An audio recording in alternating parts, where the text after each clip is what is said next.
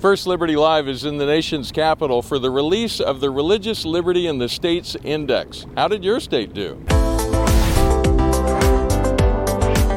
Hi, I'm Stuart Shepard, and this is First Liberty Live. We are in Washington, D.C. I've got a view of the Jefferson Memorial out the window, which is cool. It's one of my favorite memorials Absolutely. out there. It's just awesome. I've got, we just finished, just moments ago, with the official announcement of the Religious Liberty in the States Index. It is a listing of how religious liberty is doing in the states and ranks them from 1 to 50. And we're going to talk all about that, but first we're going to find out what it is and how it works and all that. I've got Dr. Sarah Estelle. She is a professor at Hope College in Michigan. It's in Holland, right? That's right. Yeah, and she's also the director of Religious Liberty in the States. And of course, Trey Dimsdale works with me at First Liberty. He is the executive director of the Center for Religion, Culture, and Democracy. Hi, Sarah. Hi, Trey. Hi. Hello. Thank you for making time for us today. First, Sarah, just tell us what this is. People haven't heard of it before. When they ask you to describe it in a nutshell, what do you say? I say that religious liberty in the states is a comprehensive data set tracking the variety of safeguards that states are codifying in their laws to allow more space for religious liberty. And from that, we are calculating rankings that are bringing up all sorts of surprising results and I think opportunities for states to see improvements. Yeah, I can imagine some skeptics would say, well, you probably already had in mind before you even started this what the outcome was going to be. That's not it, though. You had no idea where this was going to go. I was just as surprised by the results as I imagine many people will be, not in the sense that I even had preconceived ideas, as much as I was in the depths of all this data to the extent where I couldn't even have ventured to guess what we were going to come up with. When we started this process, we didn't even know what we would be measuring precisely. We allowed states to tell us where there are religious concerns within their citizens and where they needed religious exemptions, for example. So even the variety of data that we were going to track was not quite a surprise, but certainly part of the process that as it unfolded. So rather than start out with a list of laws and other things that you're going to look for, you just looked to see what there was and went from there, is what you're saying, right? Right. And with a topic as important to human flourishing as religious liberty, we want to be very careful about how we measure things. We want to be as objective as possible. We want to know the truth and then use that truth to further understand what can we do to undergird religious liberty, as opposed to, for example, it might be tempting to think religious liberty matters. Let's make sure we get the right results. That's putting the cart before the horse and actually would undermine the credibility of a project like this. So give me an example or two of laws that states have in place that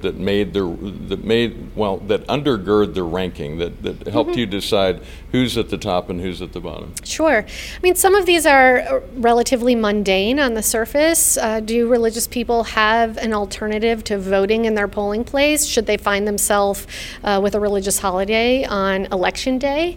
So we look at absentee voting laws and whether religion is allowed as an acceptable excuse for getting an absentee ballot. Yep. Some are more obviously related to religion and were intentionally, like Religious Freedom Restoration Acts, which are available in 23 states. One state actually has it in their constitution.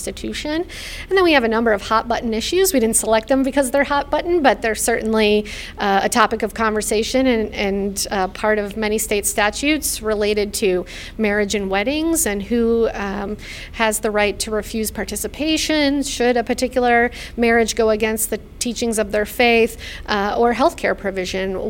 Can healthcare practitioners refuse to participate in procedures that, again, go against their conscience? Trey, when you first envisioned this as a project, did you have any idea that would be the breadth of laws that you'd end up talking about? Well, religious liberty touches many areas of life. So and we've really just scratched the surface in this first version of the index. Even in the process, I think Sarah would say that we discovered all these areas we never really thought religious liberty would touch, but it does. And in any area of life that people are involved in, and they bring their most fundamental basic beliefs about reality and God and the meaning of life, there's a religious liberty component to it. Mm-hmm. And so there's still a lot to be done to expand the scope of this. This is why we're doing an annual index, because it gives us an opportunity both to track changes over time, but then also new areas of law that we uncover as we're doing the work. Let's talk about the ranking then. When I first heard about this, I kind of guessed who I thought would be at the top. I was wrong, completely wrong. And notably, 2 states rose to the very top of the list by quite a margin compared to all the other states. Let's talk about those 2. Who's in number 1? Number 1 is Mississippi, having codified 82% of potential safeguards, and those potential safeguards identified by their peers, other states. And Illinois, number 2, with 81%, just narrowly edged out by Mississippi. Now, a skeptic like me will hear that and think, Illinois? I wouldn't expect them to be in a close second. This measures what's on the books, but not necessarily how it's enforced. Is that a fair thing to say? It is a fair thing to say. Enforcement, decisions in courts of law are not part of our index, which is accounting for the letter of the law and primarily statutory law. However, I've been reminded by folks with legal expertise at First Liberty that it's important what laws say. It's what gives legal standing in situations that are not up in the air, but where there are real risks for minority religionists and the like. When they step into a court of law, what do they have to stand on? And the letter of the law matters for that. One strength of this project, I think, is not just that we ultimately give the rankings, but we give all the data behind it, including even hyperlinked citations to the location in state laws. So you can go read Illinois statutes and see the hard work they've done to codify these safeguards. And because of the work we do at First Liberty, it's important for people to know if they find themselves think they are in a position where they've been treated unfairly because of their faith, that in Illinois there is law that they can point to and say, Judge, take a look at this. Right. In many areas, that's true. They have one of the most generous healthcare conscience provisions. It applies not only to healthcare providers, but even health insurance carriers. And so people that are involved in even paying for medical treatments in that part of the process are allowed to claim conscience concerns and refuse participation. And so especially healthcare providers should feel their liberties very safe in the state of Illinois. And we've got, and Trey, I'll let you jump in just a second. We've got a link to the entire ranking that goes along with this video. You can also go to religiouslibertyinthestates.com, and we'll have that link for you as well, so you can see that. Go ahead. So what I was going to say is, with the ordering, that there may be some counterintuitive ranking anomalies, or we might think that they're anomalies, but this is actually important to understand what is an index and what is this index before being surprised that Illinois is number 2 or West Virginia is number 49. This index is a snapshot of what's on the books as of December the 31st of last year. And we already know, especially in the wake of the Dobbs leak that happened earlier in 2022, that there were state legislatures that were rushing to change different things that are measured or are reflected in this index. But this index doesn't purport to be sort of comprehensive and include the lived experience of religious people in these different places. So the lived experience of people of different faiths might even be different from state to state. This gives us a baseline of things that are measurable over the course of years, so that we're able to have a place where we can get traction to be able to help improve the legal infrastructure that allows and creates the space that allows for religious people to be able to live their lives in accordance with their most fundamental beliefs. And that's very helpful to understand what this is and what it's all about. Now, he gave a bit of a hint there on one of the bottom 3. Let's talk about the bottom 3. I did better guessing those 3. Okay. What are they? California is 48th. Then West Virginia and New York at number 50. At the very bottom of the list. But how far apart were they from the 2 that were at the top? I mean, how distant were they? Recall, Illinois and Mississippi, 81 and 82%. Those bottom 3 each under 20%. Wow. Now, let's state something that even overall is, I think, also concerning, which is the vast majority of states do less than 50% of what they can in the statutory law to safeguard religious liberty. And that's, I think, points toward the answer to this question. Who is this survey for, Trey? Who are you hoping will take a look at this, and what do you hope they'll do with it? Well, there's a lot of groups. First of all, we want it to be academically reputable so that academics, other people that do the type of work that Dr. Estelle does, will take it and use it and unravel it. We're dealing with state law across 50 different jurisdictions, and these are laws that have been passed at different periods in history. And legislatures are very complex things, and legislative histories are very complex things. And so it's really going to take, we can make guesses as to why Illinois is where it is, but it's going to take a political scientist, an expert in even public policy as it pertains to Illinois itself to be able to unravel how it is that we got the results that we did. It's going to take somebody with the expertise in the jurisdiction of West Virginia to figure out why West Virginia is where it is and to make policy recommendations for it to go forward. So we need legitimate academics engaging with it to be able to answer all of these questions that are just outside of the scope and the expertise of the people that we have working on it internally. We also want legal professionals to take note of it. This is you'd rather go to court with a law on your side than having to make an argument that's like an extrapolation from laws that exist there. And so this provides a complete data set for that right there. We want concerned citizens to be aware of what their rights are, what the rights are that have been carved out in state law.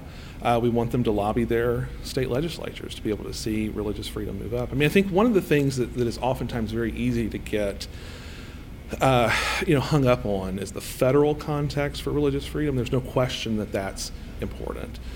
Our recent Kennedy victory protects every single American, with regard to overturning Lemon and then the precedent that sets.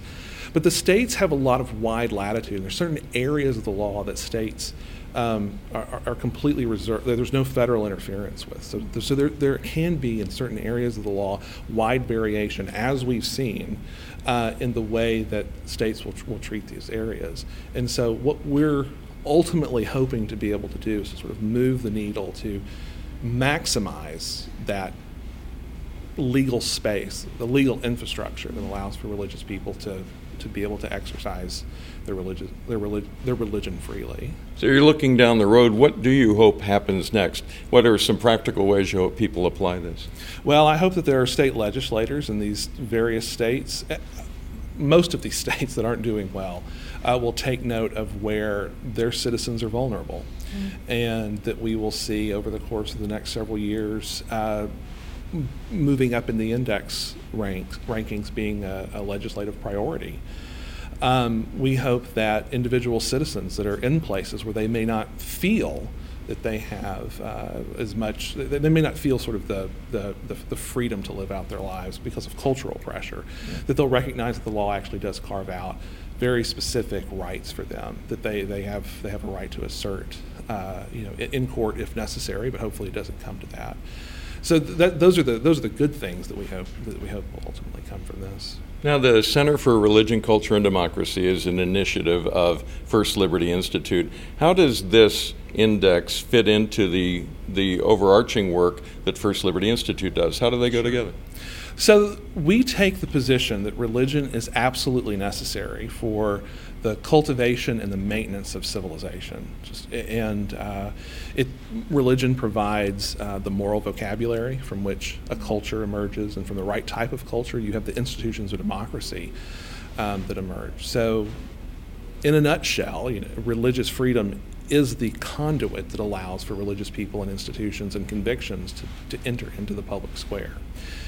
So that makes it important to us to be able to understand the actual state of religious freedom across the board. And it's not just the federal context. We have to take into account the laws under which citizens live in each of the 50 states. And so what we're hoping to be able to do is to accomplish those things I mentioned a moment ago, but for the purpose of being able to maintain democracy and to be able to maintain a constitutional order that has historically valued religious freedom, but most importantly must value religion, because ultimately a person's religious faith isn't simply are they an observant Christian? Are they an observant Jew? A person's religious orientation is the way that they answer the most fundamental questions about life. And the way that you understand reality affects the way that you vote. It impacts the way that you raise your children. It impacts the way that you spend your money. And we need for all of our citizens to be able to enter into the public square without having to restrain or refrain or leave back a part, or even the most fundamental part of who they are, in order to be able to participate in public life with all of the as first-class citizens. Yeah. I appreciate the fact that you saw the vision, had the vision to make this happen, and I appreciate all the hard work that you put into this and want to thank you for that. Is there anybody else you'd like to thank as we're wrapping up here? Oh, so many people. I think the vision of the leaders at First Liberty and the academic freedom that they've granted to this project have just been so crucial. Trey and Jordan Baller, who directs the research of the CRCD. My research assistant, Cameron Zeller, I have to give her a shout out every opportunity. She teaches 5th grade in a school in Arlington, Texas, and on weekends and breaks she's been working with me on this data, and just invaluable help. I'm sure I'm forgetting so many others. Our web designers, Brilliant Webworks, they gave us a great website that I hope everyone will take a look at and really enjoy the interaction with that. It's been a big project, so it's great to see it come to fruition. Well, thank you for all the work you put in. I think we can add Hope College. That has been very, very it's true. Thank you. Accommodating to us. Our demands on our time to be able to get this done, and also Aaron Estelle has been very accommodating for for helping us to be able to use your time wisely to get this done. So. All right. Anything else before I let you go? I don't think so. Well, thank you. Thank you. You wrapped it up well. It's great talking to you. As I mentioned, we're going to put links to all that in the text that goes along with this video. You want to go first to religiouslibertyinthestates.com, and that's where you'll find everything, including the ranking to see how your state did. So again, it's religiouslibertyinthestates.com. First Liberty Institute, your last line of defense and your greatest hope for victory.